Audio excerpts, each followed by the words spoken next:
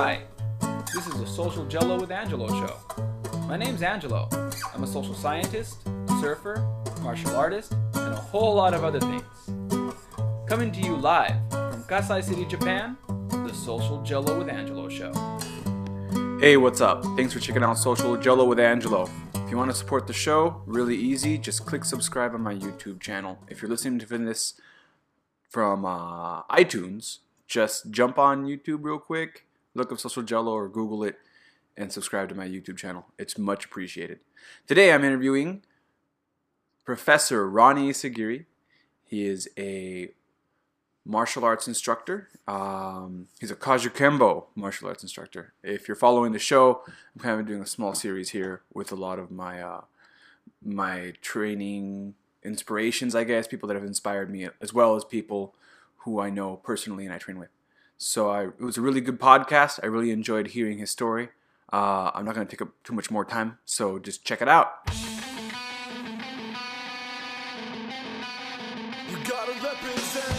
So what's up, man? Thanks for being on the show. Thanks for having me. Anytime. For some of my listeners out there, as I already introduced our guest today, and just another quick note that I did not mention in the introduction is that Ronnie Isagiri is actually the first person who formally taught me martial arts. So he's actually my martial arts instructor on top of that. All the other cool stuff that I mentioned earlier. But either way, brother, like I told you, we've been kind of reformatting the show. I'm trying to focus a little more on martial arts and sharing people's journeys. So I guess just to kind of start off the show, what got you into martial arts? I don't know if I ever told you the story. What got me started? I think I told you what got me into Kajukembo, but as far as like my beginnings with martial arts, I was in grade school and I was always the smallest kid in class. So I would get picked on, and so I came home one day and the kids were fighting and I didn't know how to fight or anything like that. So I was talking to my mom and she actually knew some karate. So she showed me a few moves. She showed me some blocks. She showed me how to punch and, defend myself. So I went to school basically, with that knowledge, and I tried it out. I actually tried it out on my best friend in school, which is which is really sad, and I felt pretty I'm like powerful, like I was in control, and it was sad because it was my best friend, but we were going at it in front of our classmates and everyone's screaming and and then they started trying to tell me how to fight. And it's like, well, my mom taught me how to do karate. They're like, oh, you need to put your hands up. You need to do this, you do that. And I'm like, no, this is my blocking arm and this is my punching arm. And, I stuck with exactly what my mom told me and fought my friend. And he was mad at me. And then after school, I went and apologized and we were cool. So that was my first exposure with martial arts. And I actually got hands-on using it in not really a good way. I would say, if it was my student, you always tell your students, well, this is for self-defense. I don't want you using it. And, I went to school and it kind of was self-defense, but it kind of wasn't because I knew, every day I'd get picked on it. I knew I was going to get no fight. So, it's kind of, 50-50. But that was my first exposure to martial arts was my mom, Your mom and beating up your friend. And beating up my best friend. Yep. I had to prove myself to everybody. So, well, I think it's interesting because like I've interviewed. Well, I haven't formally interviewed that many martial artists. But, in my past, I've trained with so many people, and when you ask that question, like, what got you into martial arts, there is a really common narrative of bullying. Bullying is one of the biggest things. Like a lot of people come from a background of being bullied, and that makes them want to learn how to fight, and then they end up finding themselves through that. So, Hmm. so your mom taught you a few Some blocks, moves, some yeah, moves, blocks and some punches moves, and kicks, yeah, some moves. and then from there, what would you say was the first style that you formally started training in? Well, it was Kaju Kembo was the first first martial real martial arts that I was exposed to. I guess I got to tell you the story because it's I know we're going to get into it. Why I started Kaju Kembo or how I started Kaju Kembo. So shortly after the that bullying incident and fighting my best friend and learning a few moves from my mom. Um, I we used to watch black belt theater and kung fu theater. They don't. I don't think they show that anymore. But they used to have that, and I used to watch it, and it was Bruce Lee week actually. So they were showing all the classics, Bruce Lee, and then the imitation Bruce Lee movies. I recall, gosh, what was that? Exit the Dragon, Enter the Tiger. There are a few others, but I was watching Bruce Lee week, and this I was 10 years old. I was just a little kid, and my sister came home and said, "Hey, do you want to learn some martial arts, some karate?" And I looked at her like, "What? What are you talking about?" And I was excited. I was jumping all over the furniture, whoa, kicking things, and she said that. And I looked at it, and she said, "Dad said we can do karate." And one thing about my dad is I never did any sports. He really wasn't supportive of any of that, and really any of the physical or just he was always working. He was a workaholic or he was going to school. So we didn't either have time or we just never did sports or organize or so when she said dad said we can do karate, it was like a big deal. I'm like, okay. And plus it was Bruce Lee week. I wasn't going to say no. you know so so her friend, it was her best friend and her family, which was Michelle Navalta and their whole family, the Navalta family, Tony, Kathy, uh, Michael, that they were all in it. So we show up to the class, and it was on Miramar at the Miramar swimming pool. They had a rec room, as a wrestling room, and we go in there, and I remember going in there just to watch, the first time I was going to try it out.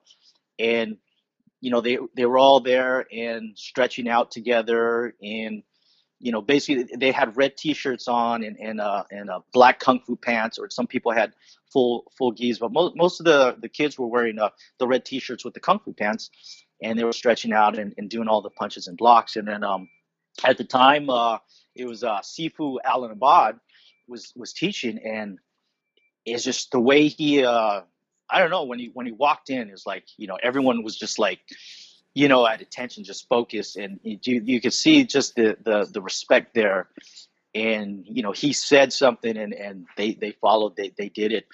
So we got in there, and we started training, and it was cool. And I was like, wow, this is better than watching those Bruce Lee movies, because this is real. And then, when I learned, oh, this is Kaji Kembo, automatically I fell with it and said, you know what, this is the best martial arts in the world. Not even knowing, you know, what I was exposed to, because at the time I didn't know. I was a little kid. This is 1980, and we never heard of mixed martial arts, but apparently that was the first mixed martial art. That was founded on American soil right there, and I had the opportunity to learn at a young age. So it was very common in class. He would put us in a horse stance, and he would just walk away, or he'd leave the room, or walk around the room punching us, testing our ki eyes. And just, it was hard training. It was really hard, but we loved it. And then his wife, at the time, she was Seabot Girly Abad. And when she came in, oh my God, she put the fear in us. It's like when she was teaching class, we were more afraid of her than we were of Sifu. For some reason, when she was teaching class, it was like she's gonna hit us, she's gonna yell at us. I don't know, it's just something. And but she was tough. I had the highest respect for both of them. But she was like at the time, the toughest woman that I knew.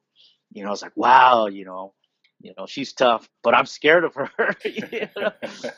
But yeah, a lot of you know good instructors came out of that class. At the time at the Miramar base, and it was affordable. I can't remember what we paid, but in order for my dad to agree to let me to do something like that, it must have been really cheap. Maybe $5 a month. I don't know. Something inexpensive, because Sifu Alan Abad, he wasn't about the money. He was about the teaching, the martial arts. And whenever he would go visit like a school, he would go up north or he'd visit a school, he would come back. And, oh man, he would just kick our ass. He would work us hard, because he'd see what people were working and come back and it's like, okay, we're going to work harder. I'm not exactly sure what he was comparing because I was just a kid at the time. All I know is whenever he was gone for a while, he'd come back, class would be even harder, and we would work. I remember doing knuckle push-ups on the concrete was common, and it's funny because a lot of those things I adopted into my teaching, doing the knuckle push-ups. I wanted my kids to experience that. So I remember one time I made my oldest son Johnny do 100 knuckle push-ups on the concrete, and I said, okay, I remember doing knuckle push-ups. He's going to remember doing knuckle push-ups. And it's just, call it family tradition. But yeah, that was my exposure, to real martial arts, Kajukenbo. And like I said, at the time, I didn't know how lucky I was, to be doing the martial arts. And just, through the years, you get older, you're not as active. I tried, another class. I didn't like it. It was always Kajukenbo. It was just, for some reason, it was just in my blood. It's just, I just always had to do it. I couldn't accept anything other than Kajukenbo. And, I would say, yeah, I'm a Kajukenbo man.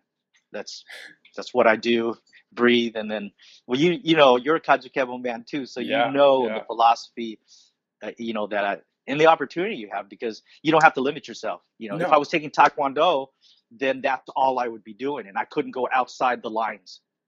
Yeah, there's a lot of boxes, right? A lot of boxes. Yeah, boxes. Stylists. Like when I meet, especially being in Japan, I meet a lot of stylists. Like they're very traditional, so this is the style they practice, and deviating from that style is sacrilegious. Like. Yeah.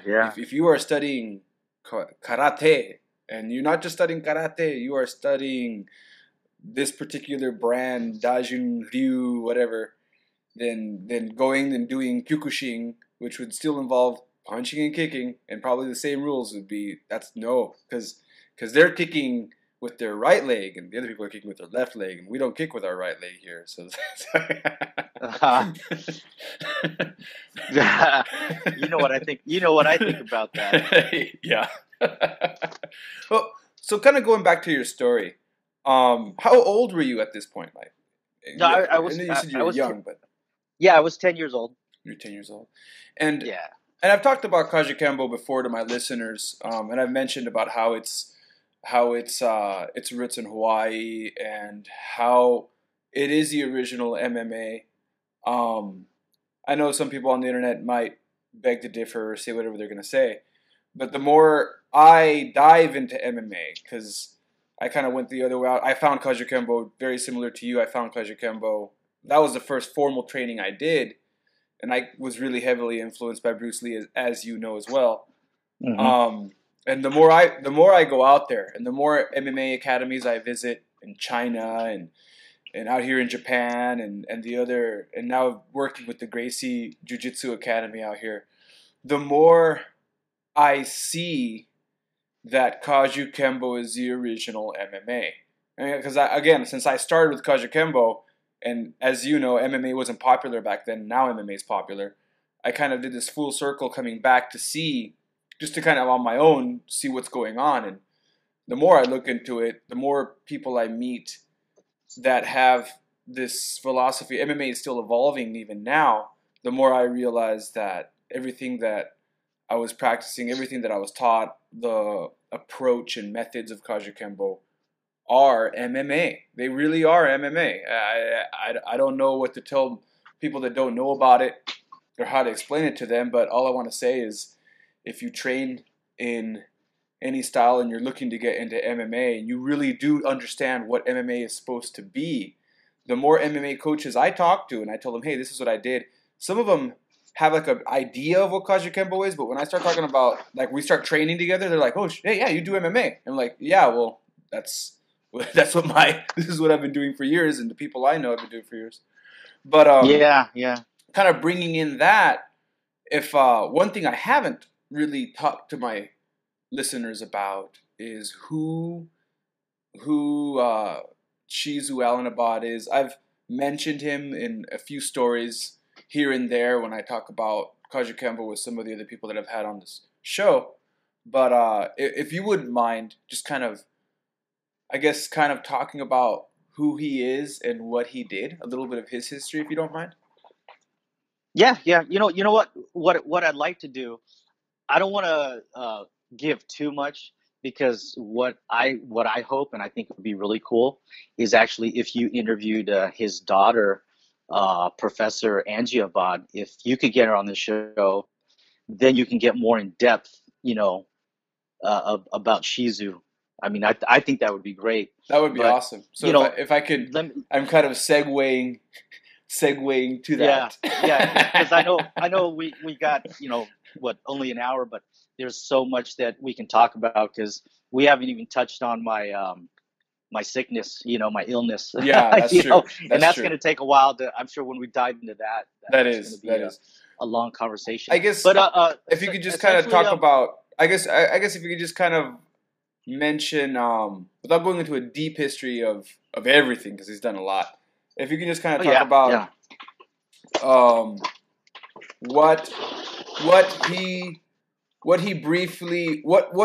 how he's influenced Kajukenbo, like where is he in that giant tree of Kajukenbo, and his relation to the founder Imperato. If you could just kind of go over that and how that affected your training, I guess, if we could do like a connection that way.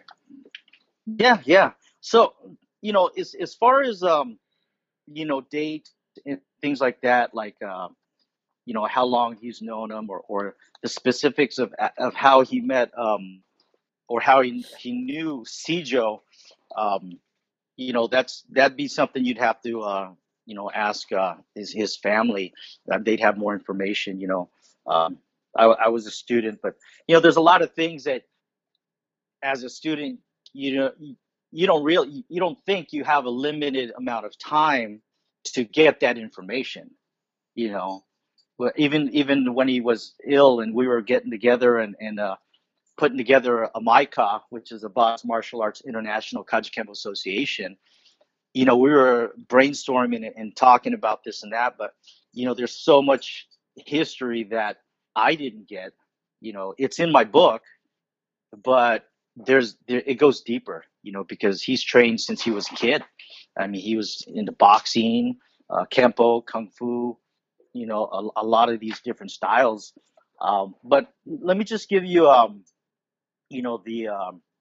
just kind of a brief, of who he was to me. As far as he was my teacher. He founded a style of Kajukenbo, his style of Kajukenbo, which he called Hanga Kembo, and he was the founder. So we called him Shizu, and his two direct, I guess, if you want to say, lineages came from Sijo. He got the Kajukenbo, but then he also had a kung fu teacher.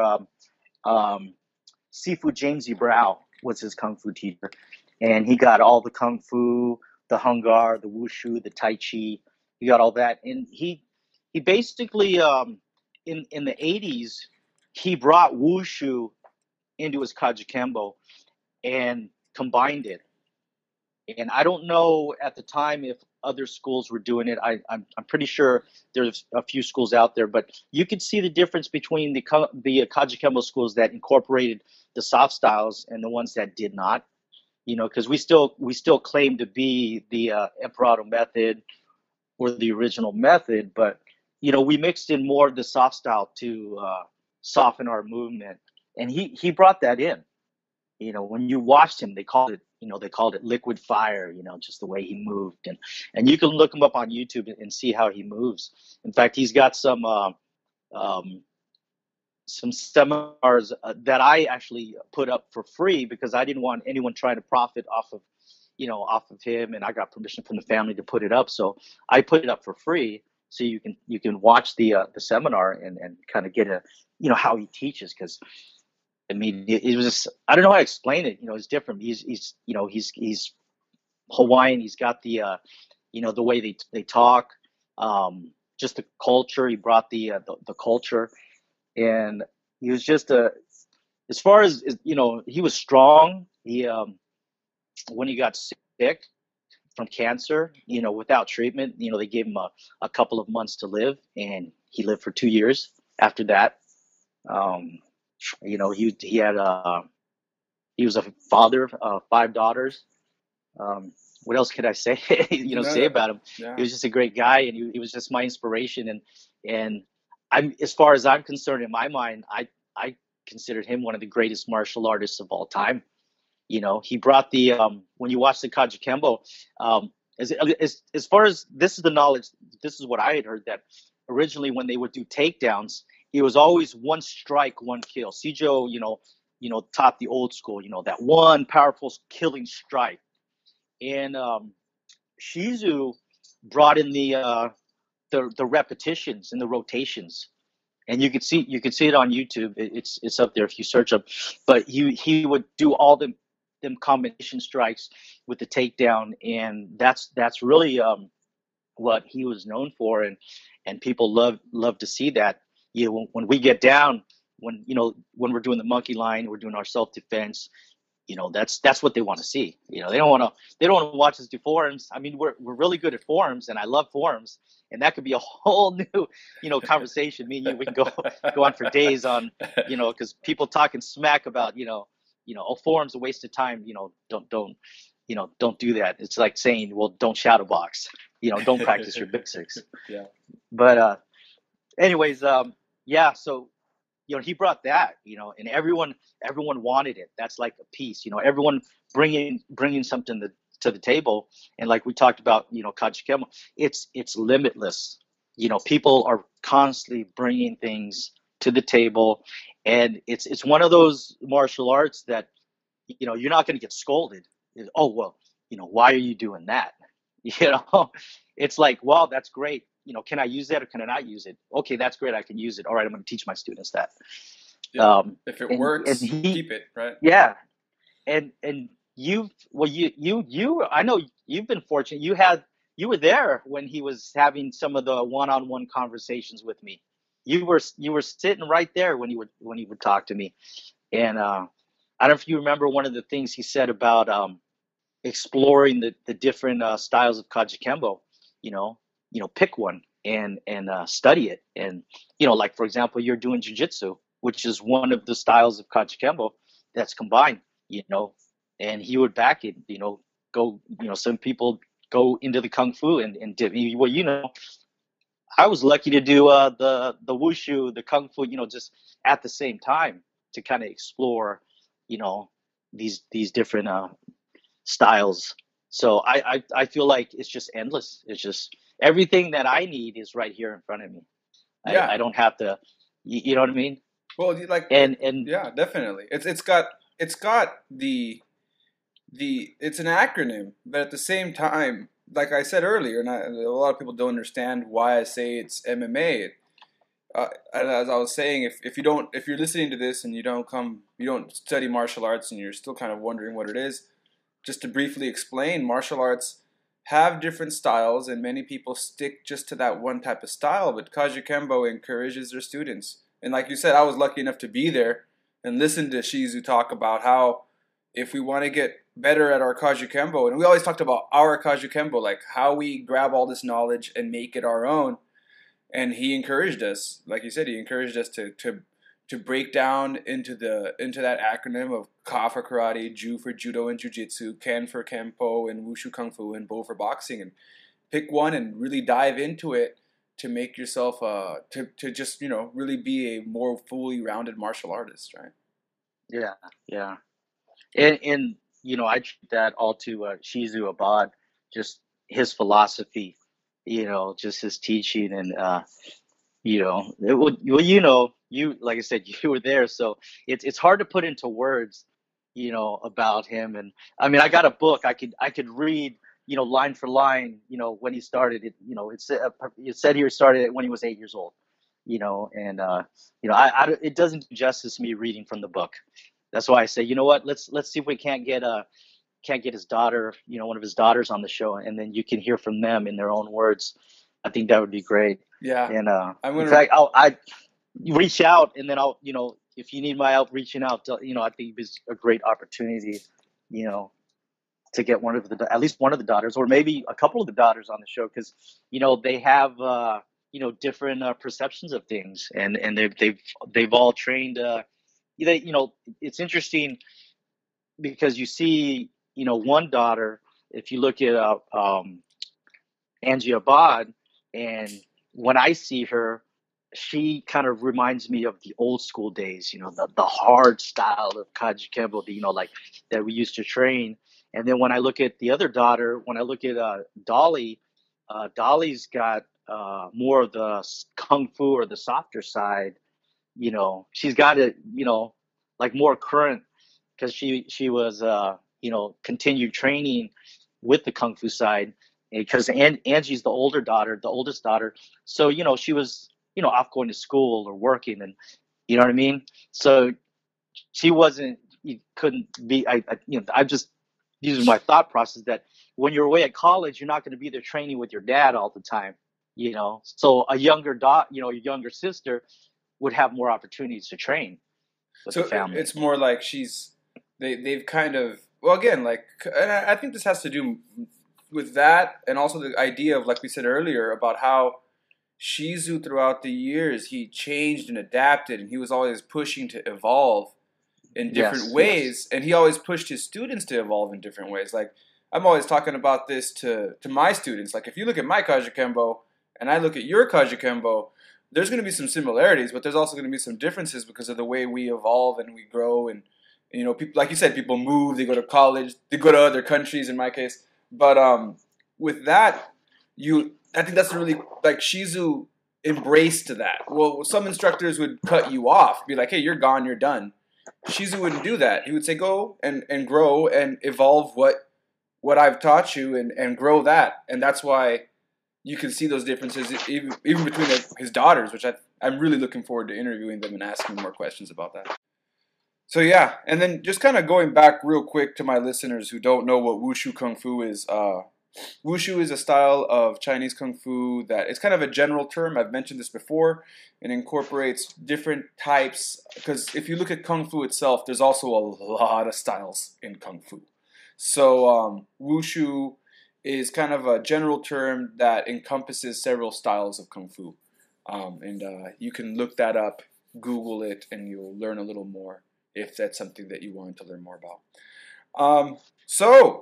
I guess my next question for you would be, how did martial arts change your personal life? Well, obviously the bullying it helped with that. As I got older, just training in the martial arts, I'd say the discipline, keeping me focused, that translates into every part of your life. I mean, really, that's why you have, parents bringing their little kids. They're trying to bring them at 3 or 4 years old.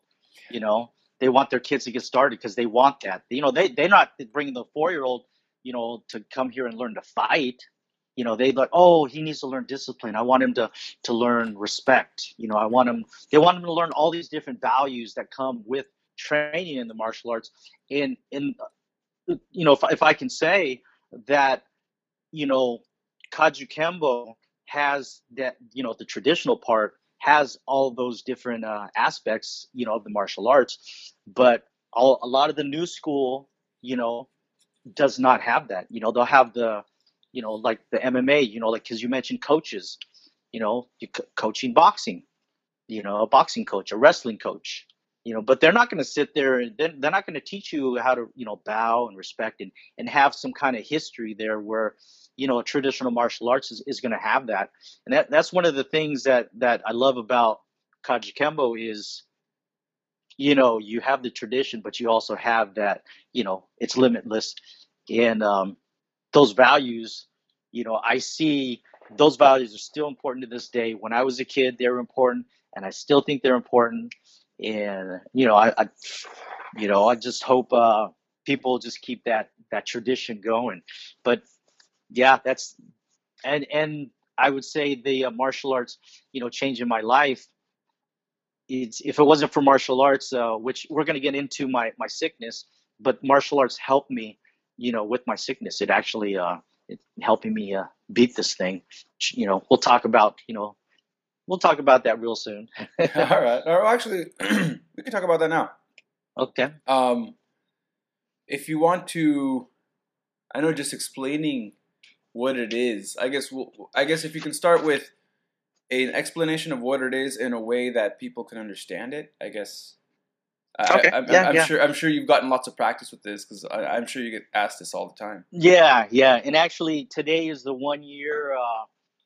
It's 1 year. Last year, I got my first treatment, my first infusion, IVIG, which I didn't respond to. So let me explain what I have, and then the treatment and what happened with me. So what I have, it's an autoimmune condition, or if you want to call it autoimmune disease, called CIDP, which stands for chronic inflammatory demyelinating polyneuropathy. And it's very rare. Less than, what do they say, less than 10 people get diagnosed per 100,000 each year. It's basically what it is you think of autoimmune, my body's immune system is going after the myelin, or the insulation sheath, the insulation of my nerves. And just a general term, nerves work like wires with, running electricity.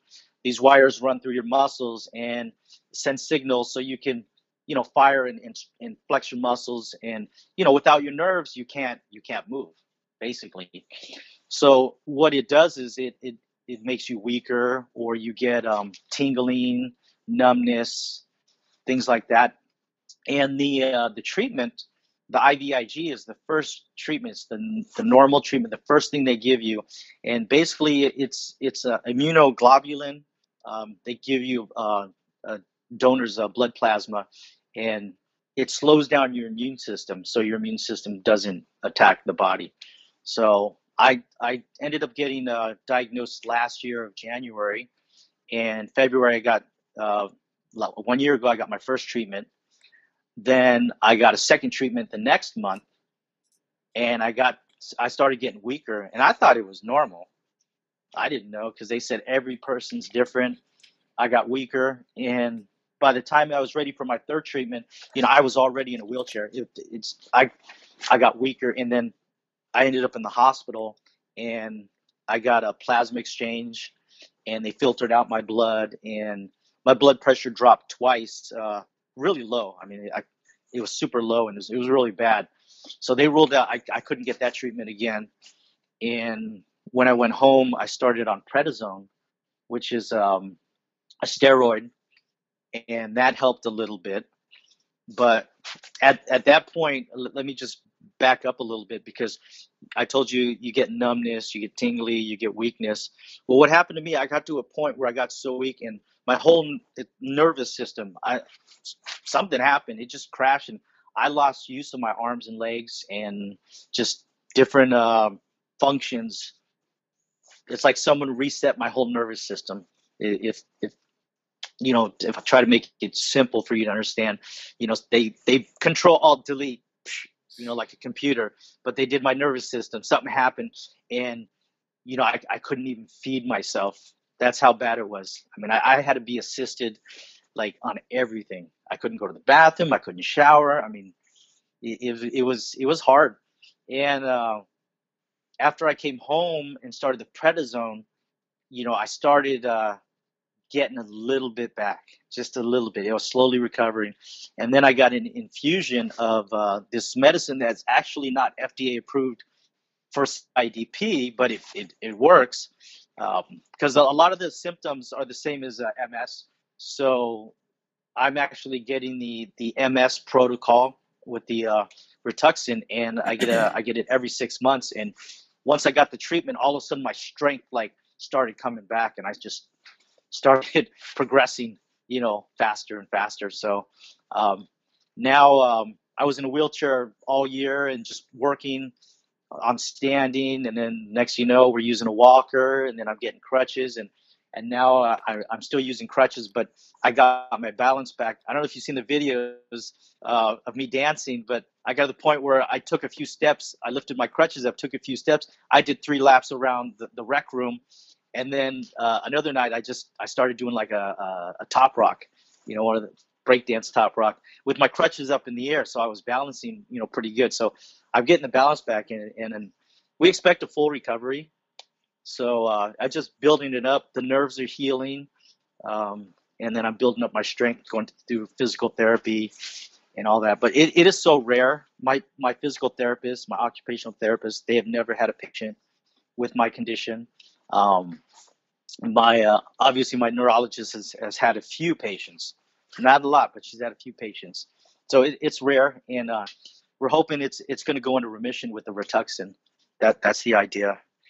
So, but that's what it is. And martial arts. I know you're going to ask me a question about martial arts, but let me just say that Kajukenbo, and I got to give credit to my crew, Spectre crew, and the b-boying or the breakdancing, because that's also a big side of it. But the Kajukenbo philosophy, and basically, because you're a Kajukenbo man, you get your ass kicked, you get knocked down, and then you get back up and you try harder, and you don't quit. And that's how I looked at this sickness. Said, I'm not going to quit. I'm not going to let it beat me. I'm just going to keep moving forward. I'm going to take the punches. I'm going to take the kicks. I'm going to get knocked down. I'm going to pick myself up. I decide what my recovery is going to be. Not these therapists, not the doctor, because you go to the doctor and the therapist, and they're trying to give me this. Well, we can't guarantee that you're going to get better, and we don't know what percentage. And I stopped them right there. I said, well, hold on a second. You can't guarantee. Let me guarantee you that I'm going to do whatever it takes to have a full recovery, and I will have a full recovery. And now they're amazed, and they say it's my attitude. It's the way I think. And I said, well, you know what? It's just the Kajukenbo way, because you know how hard it was to get a black belt. Yeah. You got to put your time in, and you got to take a beating. If you got a Kajukenbo black belt and you've never been hit, then as far as I'm concerned, you're not a Kajukenbo man. Yeah. You might as well go down the street to Jack in the Box and try to buy your black belt there, because you got to get hit. What I'm saying? Get your black belt in the Happy Meal. Yeah, exactly. The McDojo or something. I mean, or go online and or just print out your own damn certificate. But yeah, you're gonna take a beating, and I took a beating. There have been times where I laid in this bed and I couldn't move. I couldn't, I mean, you just picture it. You can't move your arms and legs, and you got to call. I gotta go to the bathroom. I gotta wake up my wife. I gotta call her, just so she can help me. Use a urinal. And I feel so bad, waking her up, twice in one night, and she's got to go to work the next day, but that's just sitting there feeling helpless. But I'm like, what? I'm not going to be helpless. I'm going to push forward. So I'm real happy with my recovery, and everyone's real happy with the recovery. And you've been seeing the videos, but martial arts just it doesn't just make you strong physically, but mentally and spiritually. We say body, mind, and spirit, and I'm applying that philosophy, to my life, to the sickness here, and Well, there you go. I think a good way to for my listeners to understand what you're going through, because I've researched your disease and read article after article to try to figure out what you're going through. Because I mean, since I'm not personally there, I can only see what's going on the videos, and I was getting terrified there for a minute there. I almost dropped everything just to go, because I thought I was gonna lose you, to be honest. For a little while there, I was really freaked out, and I'm really happy to see you recover. The only stuff I found online was multiple sclerosis, and for those people that Hmm. don't know, you said MS earlier, and some people know Yeah. what MS is, some people don't. Multiple sclerosis is a disease that pretty much affects all of your brain, your spinal cord, your nerve system, your eyes. It pretty much shuts down your body from the outside in, and eventually the person becomes paralyzed, and they eventually can't support themselves, and they eventually pass away. And I was really scared, man. I was really Yeah, yeah. scared. CIDP is you don't get the brain lesions, but all the other peripheral, all the other symptoms are exactly the same. So I was scared too. I'm not gonna lie. I'm not scared now, but I was. There was a time where I was, I would be laying in bed and I wasn't sure if I was gonna wake up the next day. You know? Yeah, Well, I'm glad you did. yeah, yeah, And I'm yeah, really proud of your recovery. I'm gonna include, if you don't mind, if you have some footage of that, you can send it over. I'm gonna include that. Watch them yeah, yeah, yeah. put that in there too. So one thing I wanted to say because the CIDP, even though I was diagnosed in January, it actually started in October of 2017. My right foot, I woke up and my right foot was asleep. And then my left foot fell asleep, and then my left hand, and then my right hand. So that's how it started. Is like they were just asleep. They were numb. And I went to the doctor right away, and I was misdiagnosed. So I waited a few months to go back in. When my calves started going numb, it started moving upward. But I competed in Professor Angie's tournament with when my foot was numb, and I could send you that footage as well if you want to post any of that footage. Yeah, I Um, definitely.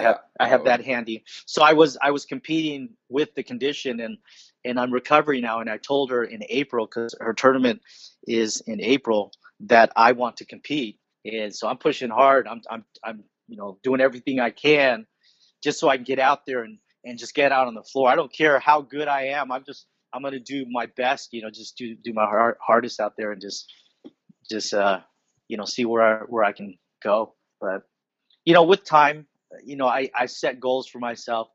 But my main goal is each week just to get stronger. No, not moving backwards, just always moving forward. And it's been like that every time I go in and they do grip strength and they test me, and you've seen the videos. I'm always doing something, and you know I think it's amazing. I amaze myself. I'm just like, oh my god, I'm doing it. I can't believe it. No, your I'm progress doing is, it. I'm doing yeah. it. Yeah, I'm yeah. watching your videos. I'm just always amazed as how much, like, because you post them every week, and sometimes I'm checking the dates on this. I'm like, did a month? Is this like from that? Did a month go by? Because like, you went from. I remember one of your videos you posted online. You went from saying like that you can barely move your hand, and that you were like, you were still in your wheelchair at this point, and you were saying, hey, I can finally eat with my hands again. And like within a week or two, you were standing up out of your wheelchair, like you were touched by one of those evangelists or something. You know what I'm saying? So yeah, the recovery is just amazing, and every week you keep doing Yeah, even more. yeah. And when I saw you, And I'm not trying to sound I don't want to be arrogant or anything, but what it's all me. What you put into it is what you get out of it. Isn't that what we tell our students? yep, What you put into it is what you get out. And that's what I tell myself when I'm working out. And that's why I asked a good friend, one of my students and coach, he's a wrestling coach, to coach me when I go to my therapy sessions, because I want to be pushed. I want to, I don't want to walk out of that therapy session, feeling good. I want to be exhausted. I want my muscles to hurt. I want to be pissed off at my coach. And he does that. And he can get away. That's why I chose him, because he can get away with pissing me off. You know what I mean? And you understand where I'm coming from. When you're constantly being pushed, and even if you don't like it, sometimes I don't want it, but that's what I chose because I need it, and he knows what I need. So that's why I said, okay, you know what? Let me get a coach involved. So he's just constantly, you come with creative ways, and he's just there and then I got just such a great support system. I've got you, I've got my Ohana, I've got my B-boy crew, Spectre crew. I've got my family. Just there's so many just positive, vibes coming everywhere, just from every direction. Just, and that really just keeps me going. Well, that's what it is, though. Like, a lot of people really, you look at research studies in psychology, right? And they talk about how they gave placebo medication to people to help them with whatever type of mental illness, or sometimes even in scientific studies with actual illnesses, they give placebos and they find 30% a 30% placebo effect, people getting healed off of nothing. And really, it's not nothing. What psychologists say is it's not nothing. It's the idea that it's the belief, right? The belief. If you really believe in something, that's people, like, you have a 30% chance. You can add, statistically speaking, you can add a 30% success rate to whatever amount of success you may already have going for you. You can add that much more by just believing in yourself and having the kind of attitude that is carried through martial arts, right? Having that spirit, that connection to the mind, body, spirit. If your mind or your body is breaking down, you can always use your spirit to repair the other two. And that's awesome, man. That's awesome. We're almost close to our wrap up, but I do want to come back to one thing. In Kajukenbo, it's very different from other schools where you just get a black belt, like you said. You earn it, you fight for it, you get your ass kicked for it, and you get back up and you keep fighting. But another thing that's really different from other styles is some places, or a lot of places, I should say, you get your black belt, or if you're not talking about traditional martial arts, you work you go to a boxing or wrestling background or MMA background. You go out there, you start your amateur or pro career, and then you finish, and you're done. Like, once you get to that point, you compete and you get whatever you wanted out of it, and then you're done, and then you go home, and it's something that you talk about to your grandkids. But Kajukenbo is a little different in that your black belt is like, to quote, I think I'm quoting Shizo on this one, but your black belt's just the beginning. You get your black belt, and then you're on your way to a new journey. And that journey, a big part of it, is giving back to your community and teaching. So what made you, when you found that out, because I didn't know that, like, I was training under you, I just wanted to defend myself on the street. Like, I wasn't even in it for the sports side of Kajukenbo or the MMA side of Kajukenbo. I was doing it because, where we're from, there's people jumping people and shooting each other and stabbing each other. And I wanted to make sure I wouldn't get caught up in all that. And later, training with you, you told me, I started realizing when I got my brown belt that this is becoming something more than just me learning how to fight and not give up and defend myself and be a better person.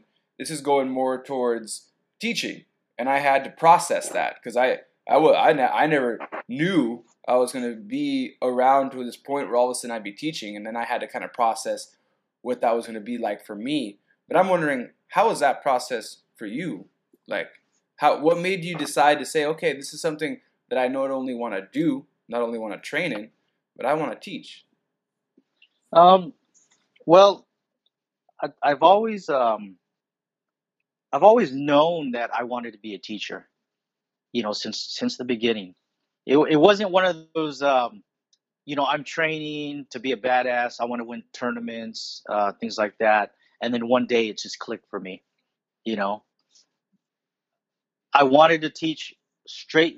I was a white belt, and I knew, someday I want to teach this. I wanted to make Kajukenbo a household name because, when I finally realized how rare Kajukenbo was, I wanted to just spread the knowledge, not for me, but I don't know, just the love for Kajukenbo because, people heard of Kung Fu and they heard of Bruce Lee.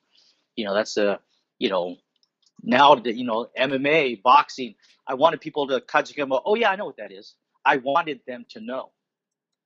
And I wanted to be a part of that process of spreading the knowledge. So initially that was my goal before I got a black belt, was to go out there and help spread, the knowledge, because you could go, look in the phone book or try to find a martial arts school and you wouldn't find Kajukenbo because it was in someone's backyard or in the garage, and there weren't that many teachers out there.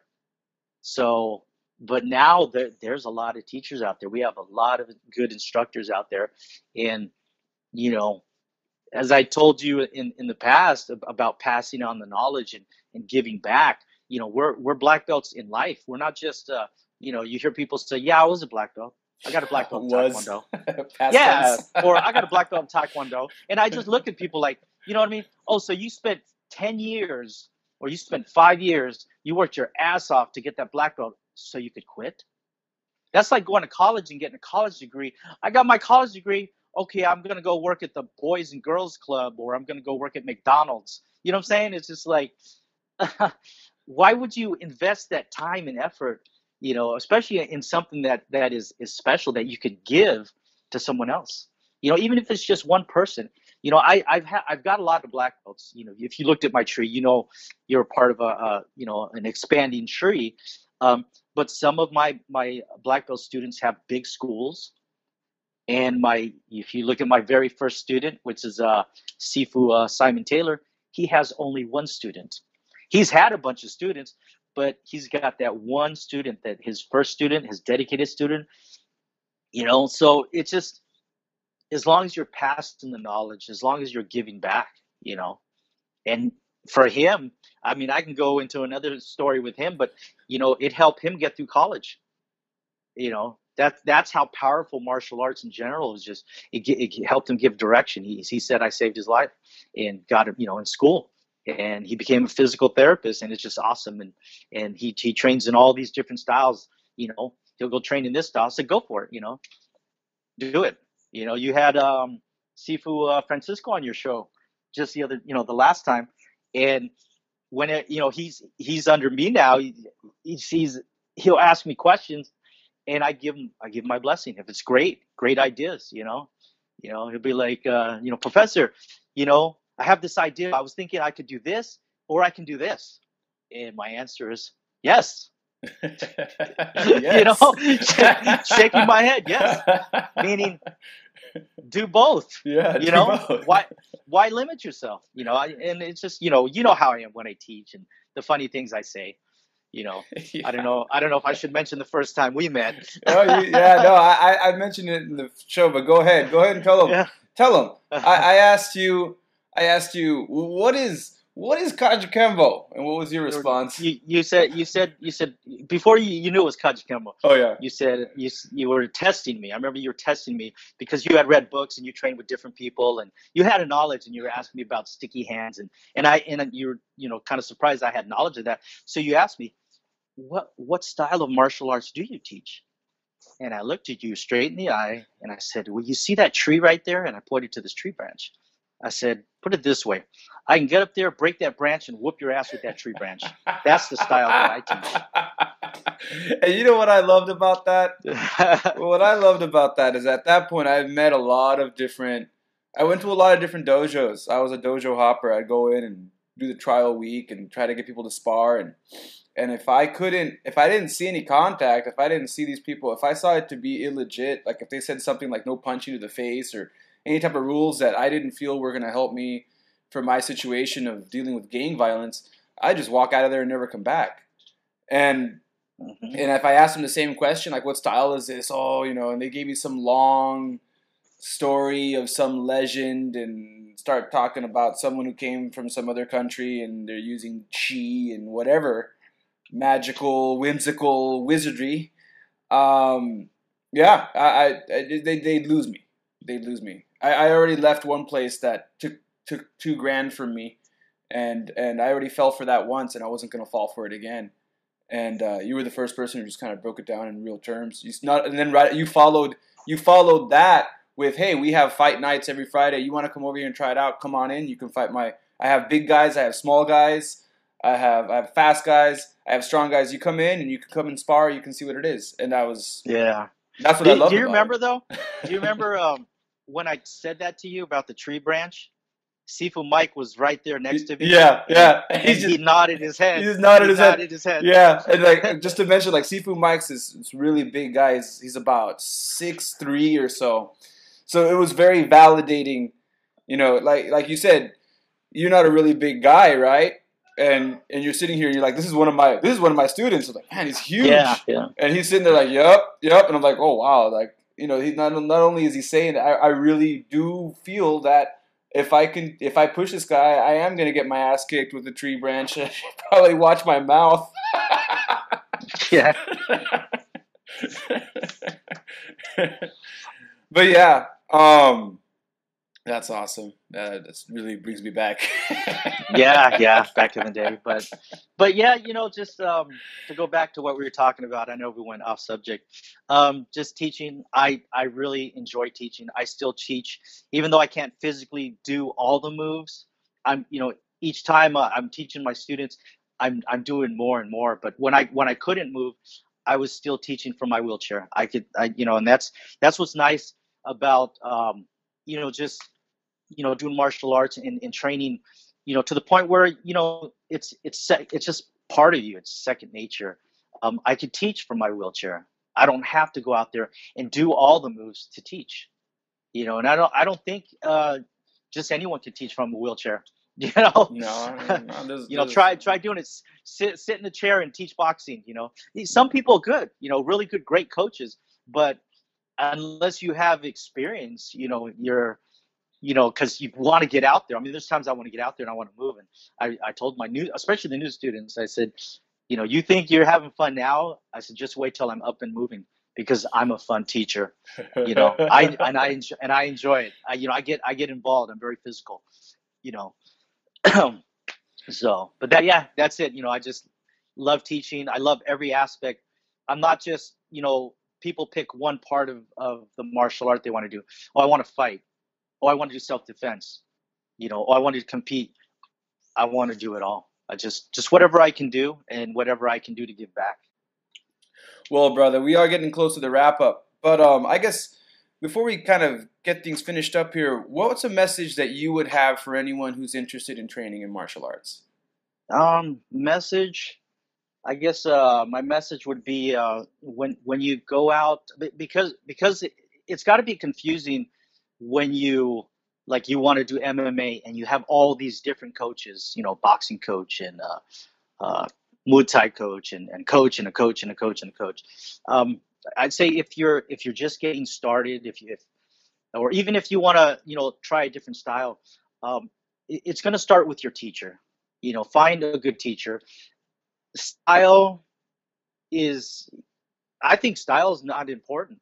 I think what's important is that you find a good teacher. You find a good human being that you click with, that you connect with, because you think about it. If you have a teacher and you hate his guts, how are you going to learn from that person? Maybe you might learn something for a short term, but as far as long term and having a healthy relationship, and like in Kajukenbo, we're Ohana. My students, I see them as my family. Not dojo jumpers. Dojo jumpers don't have that mentality. But don't be a dojo jumper. Check out different dojos, check out different styles. But in the end, it's gonna really, what matters is finding a good human being, a good person, to pass the knowledge. And when you start something, try to complete it. I recommend people to pick a martial arts, get your black belt, because that is the beginning of your journey. And then venture out and go, dabble with all these styles, because you'll get your basics. You want to get your basics. That's important.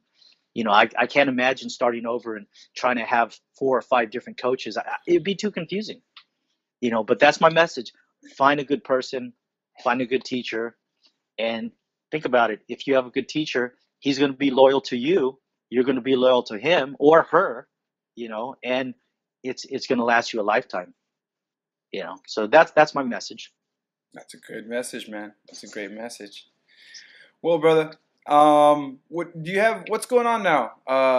What do you want? What's going on in your? I guess I'm sure you have a Facebook page and you have some events coming up. What's going on right now? What's coming up?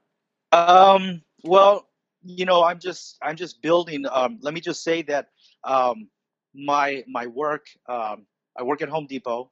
I'm on LOA right now. They've approved an extension of my LOA, so I have more time, so that I can heal more, and I get to keep my position, and keep my my years at Home Depot, because I have 18 years with the company, and I was worried that my 1 year mark was coming up, and they terminate at 1 year, and I would lose my 18 years, and if I go back, I'd have to start over, and as a new employee and all that stuff. But they came through. They really supported me on that, and so I got 6 months extension, and I'm just going to focus on getting stronger. So obviously I want to go back to work. This year is actually my 10-year anniversary with Spectre Crew. I'm planning on having a big event this year for our 10-year anniversary, and that's a big deal, because 10 years ago my kids asked me to start teaching them breakdancing, and it turned into bringing back the old crew. And as you know, Angelo, you and I had been battling each other years before that, even before the kids were learning. You remember, for years and years and years, we'd go in my backyard and dance battle each other, and it turned into something. And it's been 10 years, so we're going to celebrate that. But that was something that we started 10 years ago, and originally I started dancing in 1982. So it's been a long journey, and it's a part of my life, and I just want to throw it out there. And as far as what my goals are, just the martial arts. Just actually I am going to do some free workshops to give back to the community. It's going to be non-contact, giving more of the basics and exercising, physical aspects, and fitness. That's as soon as I recover and I can physically move around and teach. That's one of the things I'm going to do is have a free community program that I'm just going to do for free. Like I did the B-Boy sessions at the rec center for free. I want to do something for the community, and I'm going to be giving that back. So anyone who's interested in, just dabbling in the martial arts, or they just want to get a good workout or work on the basics, I'm going to offer that for free. So that's what I'm going to be doing. And yeah, that's it. That's as far as this year. Next year, I'll be 50 years old next year. Next year, I plan on just competing, just because I lost a year. I want to come back even stronger, start competing martial arts, whatever I can do. Like I said, I don't want to limit myself, but I'm going to explore, my options, what I can do. And then I also want to enter some of them B-Boy, some of those breakdance battles. I want to be like one of the oldest guys out there, just competing and battling. But, I don't want to just be out there. I want to be good. I'm going to be training really hard for everything. And it's only going to make me stronger. That's the way I see it. Just keep physical and doing all the things I love to do. Go fishing, go hiking, just have fun. That's awesome. Yeah. So, real quick, that anniversary, when and where is that? That's to be determined. Oh, okay. I haven't picked a venue yet, but I can give a few details. It is going to be a 5v5 or a 5-on-5 crew battle, and I'm definitely going to have the crew battles because it's called Return of the Crew. We've been doing Return of the Crew for 10 years, and that'll be around March or. I'm thinking more in the summertime. I want. Okay, cool. So okay, it'll be summer. I'm just checking because I'm recording now, but this podcast isn't coming out till March. That's why. Okay. So cool. Yeah. So summer. Yeah. So summertime. All right. Cool. And that's and for my listeners, that's in San Diego, California. San Diego. Yeah. Yeah. It's gonna be San Diego, California, and that's the big thing that I got planned. I want to have a nice venue. I'm not sure if I want to do the park thing because usually we'll do the park. We do the free barbecue. You know how I do the spread. Yeah.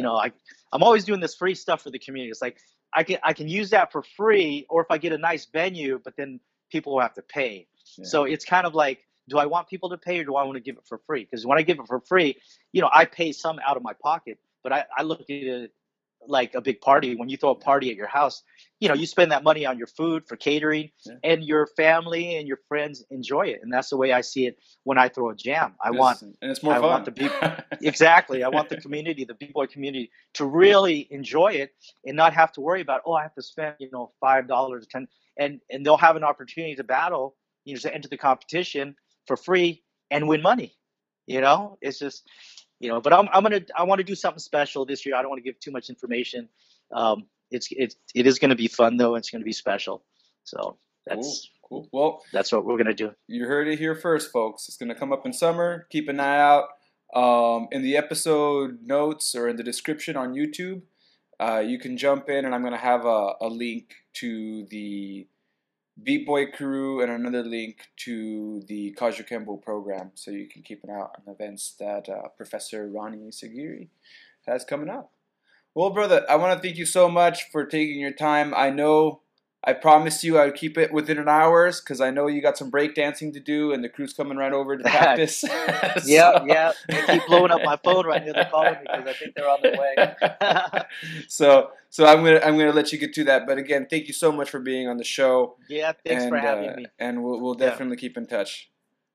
Right. All right. Well, for my listeners, stay tuned for the wrap up of the show and for some events I got coming up myself. Hey, thanks for watching Social Jello with Angelo. I said watching, not listening, so for my podcast listeners, I really appreciate you checking out the show. Go to www.socialjello.com to learn more about how you can support the show. I'm on all the other social media outlets, and my website has connections to all of them. So please check that out, and thanks for supporting the show. Stay tuned till next time. Peace.